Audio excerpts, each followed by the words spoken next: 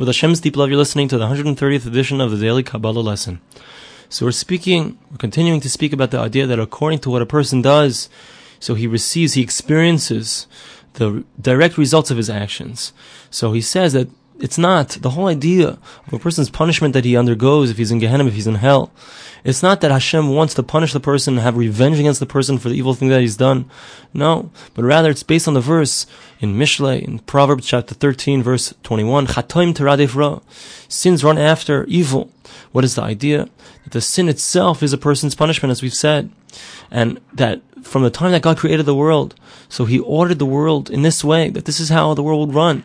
That according to how much a person does, according to the actions that a person does, according to the effects that a person does, whether it's good or whether it's evil, heaven forbid. So each of those things has their effect at the root, at their source. And a person, so he's going to experience whatever he's done, either for good or for evil, heaven forbid.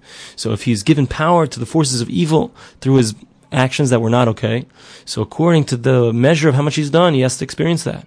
And by him experiencing that, so what actually happens is he creates a rectification of the blemish in all of the worlds and also in his soul. Now, the Nefesh HaChaim says there's an alternate route for a person to rectify the negative implications, the negative effects that he's had on the world, on all the different levels of reality. And that's through tshuva, through repentance. And what happens when a person does repentance? So by doing repentance, and there are 3 steps in repentance, just I'm going to say parenthetically, there are 3 steps in repentance, which are, first of all, a person admits that he's done something wrong. Second of all, he shows that he's remorseful for it. And third is he accepts upon himself to change in the future. Those are the 3 steps of repentance. So by doing these 3 steps, so it reaches back to his absolute root, the person's root, all the way up in the highest level of reality, and he refers to it as the Olam HaTshuva, the dimension of repentance. So this place, says the Nefesh HaChaim, is a place of absolute freedom, and it's completely filled with light. And when a person does repentance, so he's actually able to draw down from that dimension an addition, adding on holiness, adding on light, and it takes away that negativity, that negative aspect of what he's done.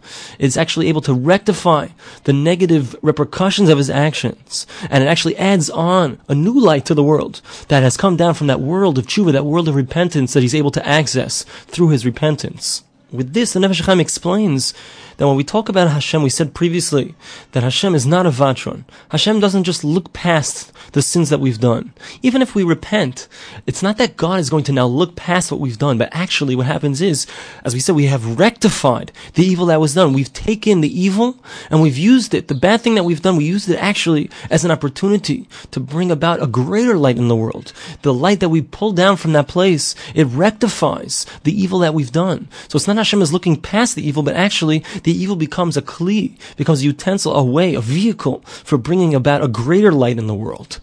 Now, Rabbi Baruch Epstein, in the commentary on the bottom of the page, so he brings out a very beautiful thing in explaining this idea, and he says that this dimension of tshuva, this dimension that a person accesses when he repents, so it's actually a dimension that's completely above any place that our sin can reach. Meaning, when we do a sin, heaven forbid if we transgress something that God wants us not to do, so that reaches certain levels, it reaches the highest heights, but it doesn't reach to the level of tshuva.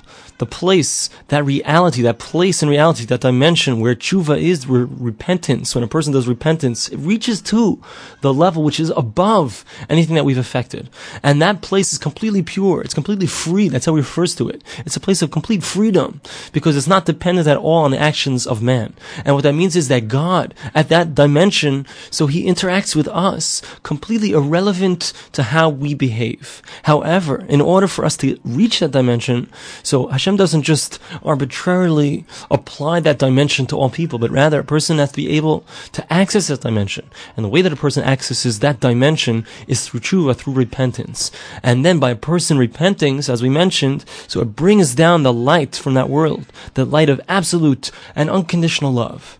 And with this idea, with this concept, we can understand something that our sages tell us, and that is that when a person, he does tshuva, when a person repents, so it says, b'makom shebali tshuva imdin, so the place where a person who has repented, where he stands, even the greatest righteous people, they don't stand there. And the idea is, as we said, that when a person sins, when he repents after the sin, so he brings down, he's able to access the light, which is above, which is totally unaffected by the sin that a person has done. So he's able to bring down that light into the world through his repentance. Whereas a person who's a tzaddik, a perfect righteous person who has never sinned, so such a person doesn't really exist, but theoretically such a person, so the amount of light that he's bringing down, first of all, he's not accessing that highest world, that highest level, that level of repentance. And second of all, the light that he is bringing down is a lower level. It's something that could perhaps have been affected perhaps by another person's sin or some other negative force.